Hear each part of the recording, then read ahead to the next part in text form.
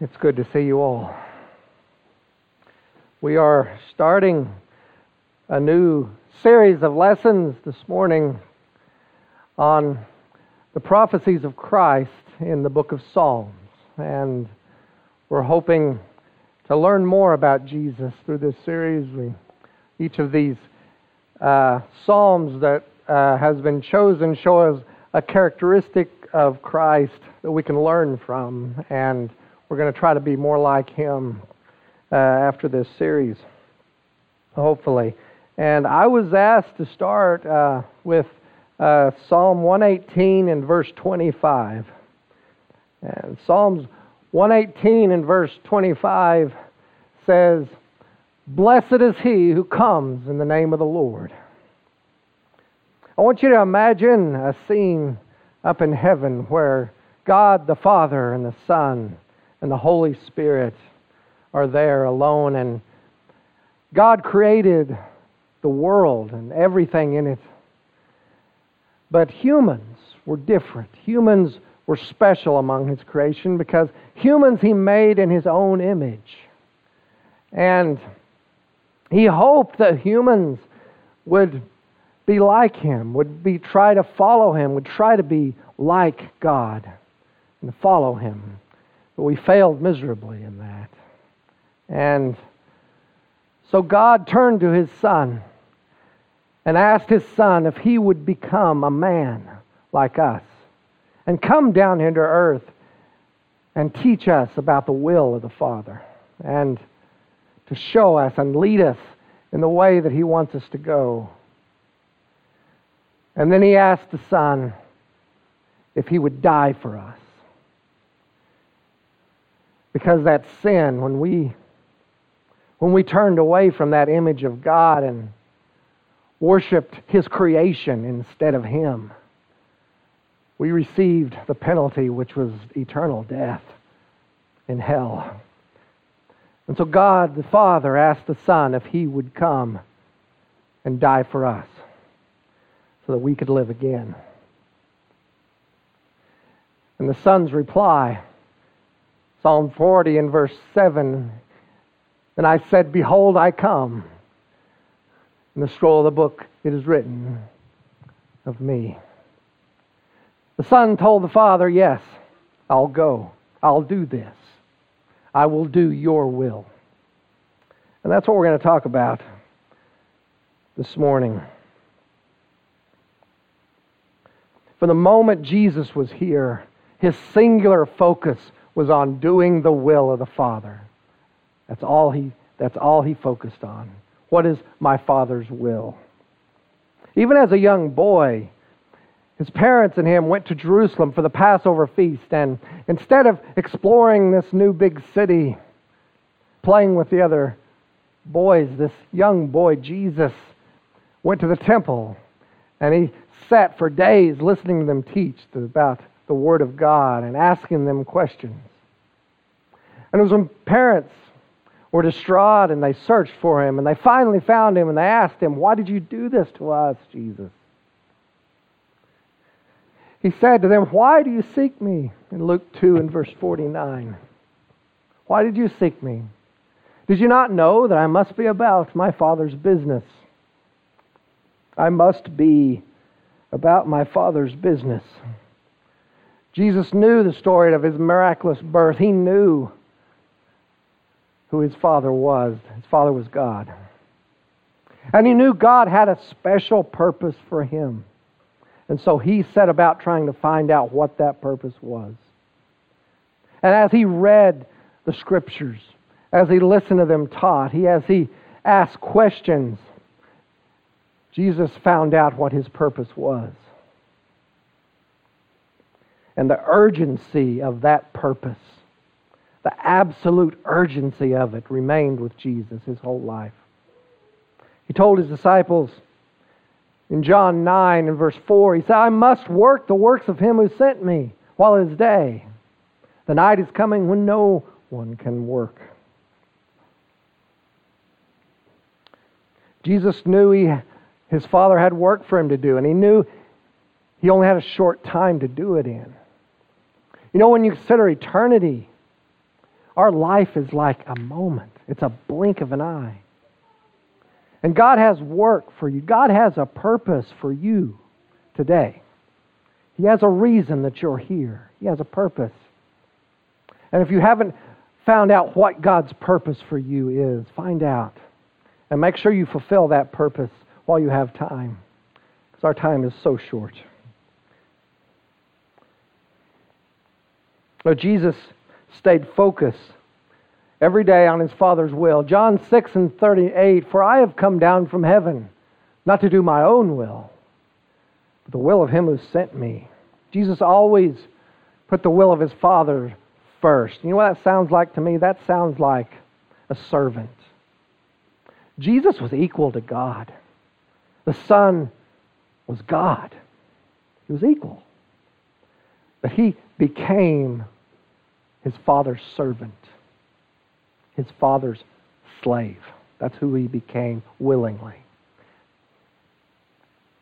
You know, in Matthew chapter 20, we find His disciples actually arguing about which one of them was greatest. And Jesus rebukes them in Matthew 20 and 26. He says, "Whoever desires to become great among you, let him be your servant. Whoever desires to be first among you, let him be your slave. Just as the Son of Man did not come to be served, but to serve, and to give His life as a ransom for many." It says here, if you want to be someone great in the kingdom of God, be a servant. Make yourself Christ's slave and act like it. If you do this, God says He will consider you the greatest person in the kingdom of God. You'll be the greatest to God in His kingdom. That doesn't sound like what the world teaches us, does it? We don't learn this at all. It's like opposite of what we think in this world. But the ruler of this world was a liar from the beginning, and he's still lying today. He lies to everybody, deceives us all. And they're thinking this isn't true, but God can't lie. So we know this is true. It is certainly true for each of us. Now, this morning I want you to understand, I want you to see just how much it meant to Jesus, how important it was for Jesus, for Him, to do the will of the Father. In His eyes, this was so important to do. In John chapter 4, Jesus is traveling through Samaria, and He comes to Jacob's well, and there's a woman there drawing water, and He asks for a drink. And Jesus has compassion on this woman, and He starts to talk to her about her sin and about worship and about who He is. And as He talks to her, His disciples finally come, and they marvel that He's talking to this woman. She's a Samaritan, and Jews have no dealings with Samaritans, and they're surprised He's even talking to her, but He finally finishes talking to her, and she goes off to get her family, to bring her family to Jesus. And so the disciples get out the food that they brought, and they start to eat. And the disciples are eating their food, and finally one of them notices that Jesus isn't eating. And they say, "Lord, eat. Why aren't you eating? You need to eat something."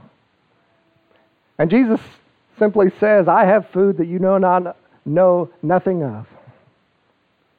And they thought, okay, who brought Him food? Where did He get food? Did someone give Him food?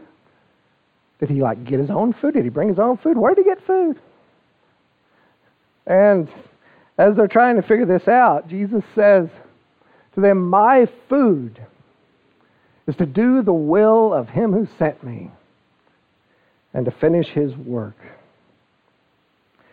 Jesus said that doing the will of the Father was food to Him. Now, I like food, obviously. I like food a lot. And I try to eat just every day, as much as I can, whenever I can. I like food. Food is really, really important to me. And I would guess that food is pretty important to you also, really. Food is important. And, it'll be noon here soon. Are you getting hungry yet, looking at this food? This one here, yeah, I really like this one here, yeah. And those, oh man, this is good stuff. We try to eat every day. We get jobs and work every day, mainly so we can have food. So we can have food, and it hurts. It hurts when we don't have food. We build entire rooms in our houses devoted to food. We make our plans around food. When we get together with people, we say, okay, where are we going to eat? And sometimes it takes a while to figure out exactly where we're going to eat, because it's important where we're going to eat. And we brought food today. We brought good food, and we're going to eat together. And after that, a lot of us are going to Yancey and Sheila's house, and guess what we're going to do there? Oh, we love food. We're going to eat more. Food is a central focus of our lives, and Jesus said this is what doing the will of God was to him.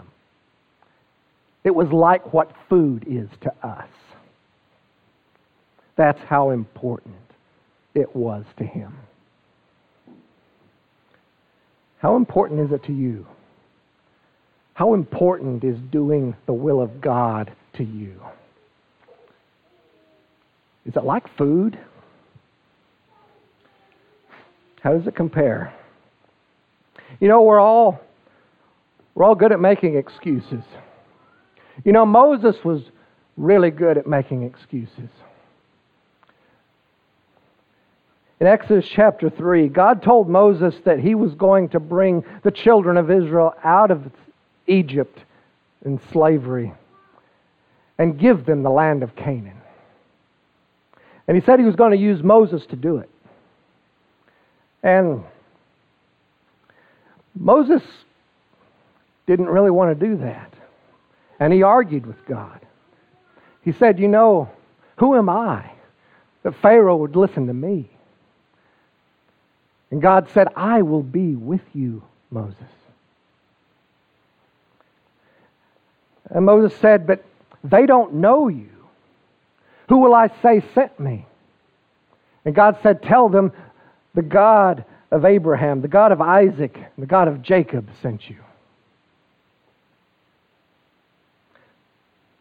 Moses replied, but Lord, they won't believe me.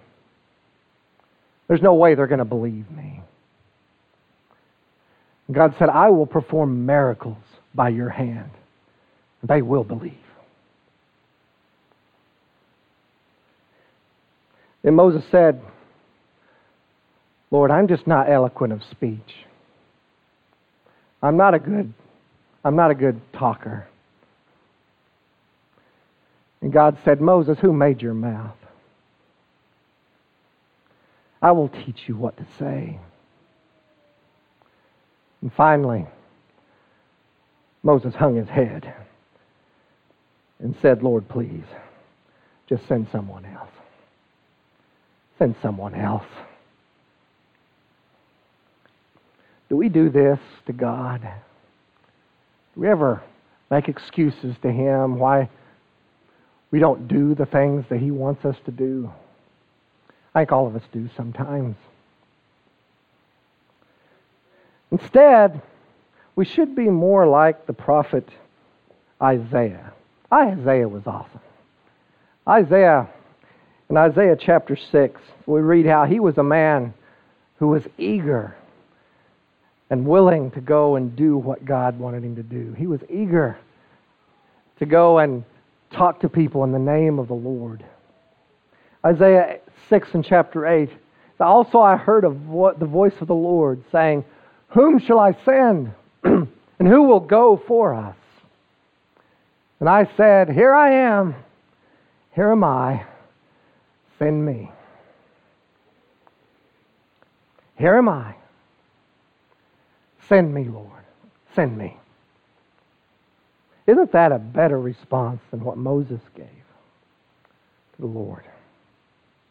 The Lord needed people like Isaiah to go and tell people what they needed to hear. The Lord needs people like that today. Now you might be thinking, I can't do that. There's no way I can do that. And you're right. You can't. You can't do it alone. John chapter 5 and verse 30. I can of myself do nothing. Do you know who's talking here? This is Jesus. This is Jesus. He said, I can of myself do nothing. As I hear, I judge, and my judgment is righteous. Because I do not seek my own will, but the will of the Father who sent me. If you're out there doing what God wants done, if you're doing the will of the Father, don't you think He will help you? Don't you think God will help you if you're doing what He wants done? He'll help you. He's going to help you. You can't do it alone, but you can do all things. Paul said, I can do all things through Christ who strengthens me.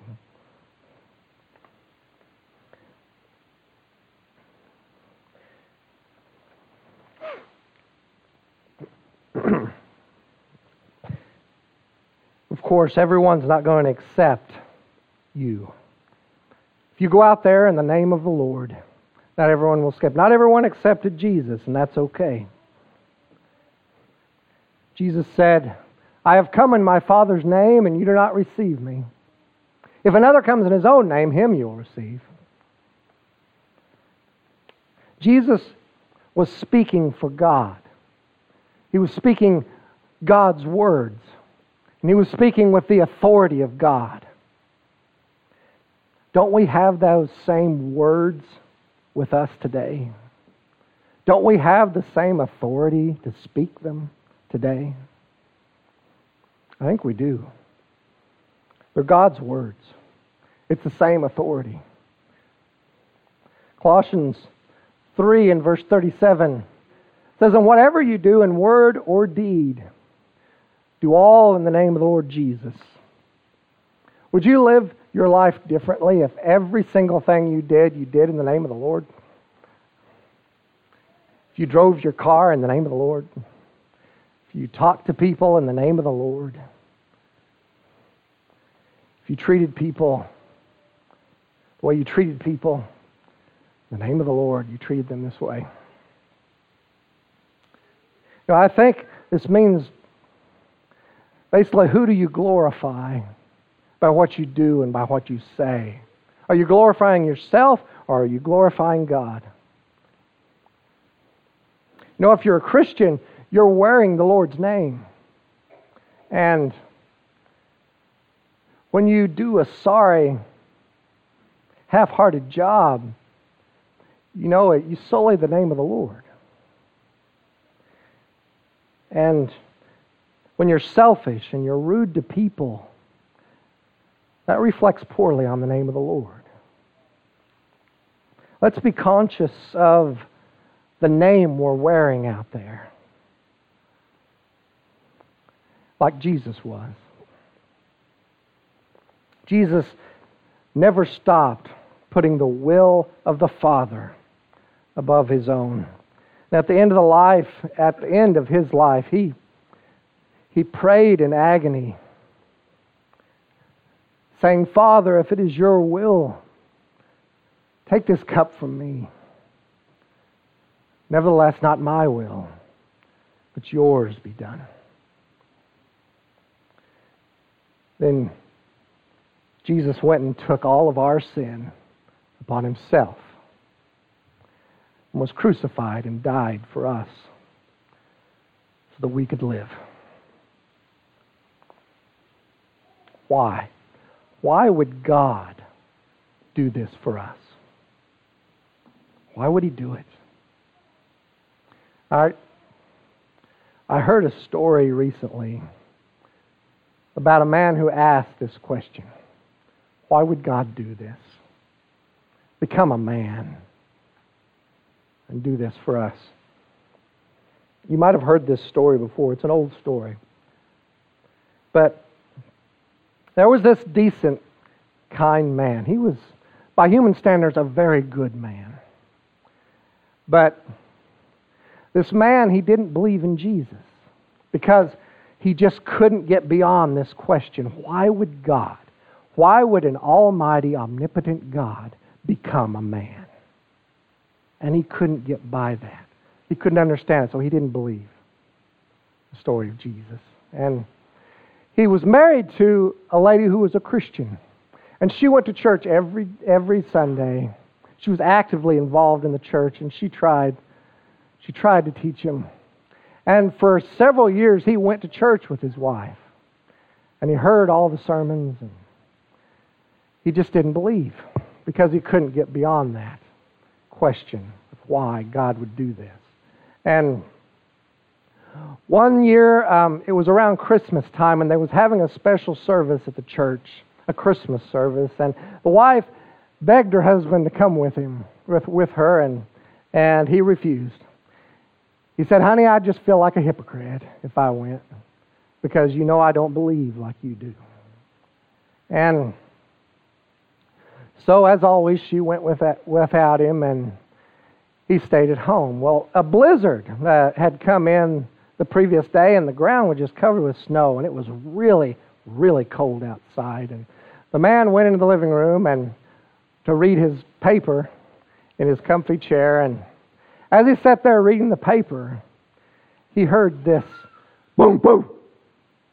And he gets up, and he looks around, and he hears it again, boom. And it sounded like it was coming from the dining room. So he goes into the dining room, and as he's in the dining room, he sees this bird hit the picture window. Boom! And so the man puts on his coat, and he goes outside, and he looks down under the window, and he sees these birds there under the window. And being the kind-hearted man he is, he went out and he opened up his barn. He had a big barn, and he opened up the doors wide, turned on the light, went back in the house, and waited. He thought, they can use my barn, get warm. And so he waited and he waited, and the birds just stood there by the window. And so the man gets out a loaf of bread, and he goes out there and he tears off bread, and he makes a trail all the way from the barn back to the window of bread to entice them to get in. Goes back in the house, and he sits and he waits. And he waits, and the birds just stand there. They don't go for the bread. So the man goes outside again, and he starts raising his arms, yelling and trying to shoo them into the barn. And he works and he works and he's sweating, trying to get them in, but the birds just keep scattering because they're afraid of him. And he can't get them in the barn. And so as he stands there frustrated, looking at these birds, he thinks to himself, boy, if only I could become a bird, then I could go down there as a bird like them and walk around with them and be like them, and I could lead them into the barn where it's safe.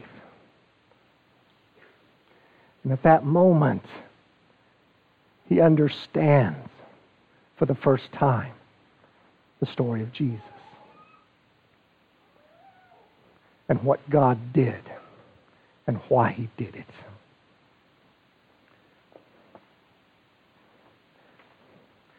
It was the will of God the Father that you would be saved. That's what He wanted. He wanted it bad for you to be saved. And like those birds hitting the window, we were deceived by sin. Sin deceived us into thinking it was something good that would help us, something we wanted, but it wasn't. And we were hit by the truth, which is our sin leads to our death, our spiritual death. And so God sent His only Son here to become a man like us, to show us the way, to teach us, to show us God.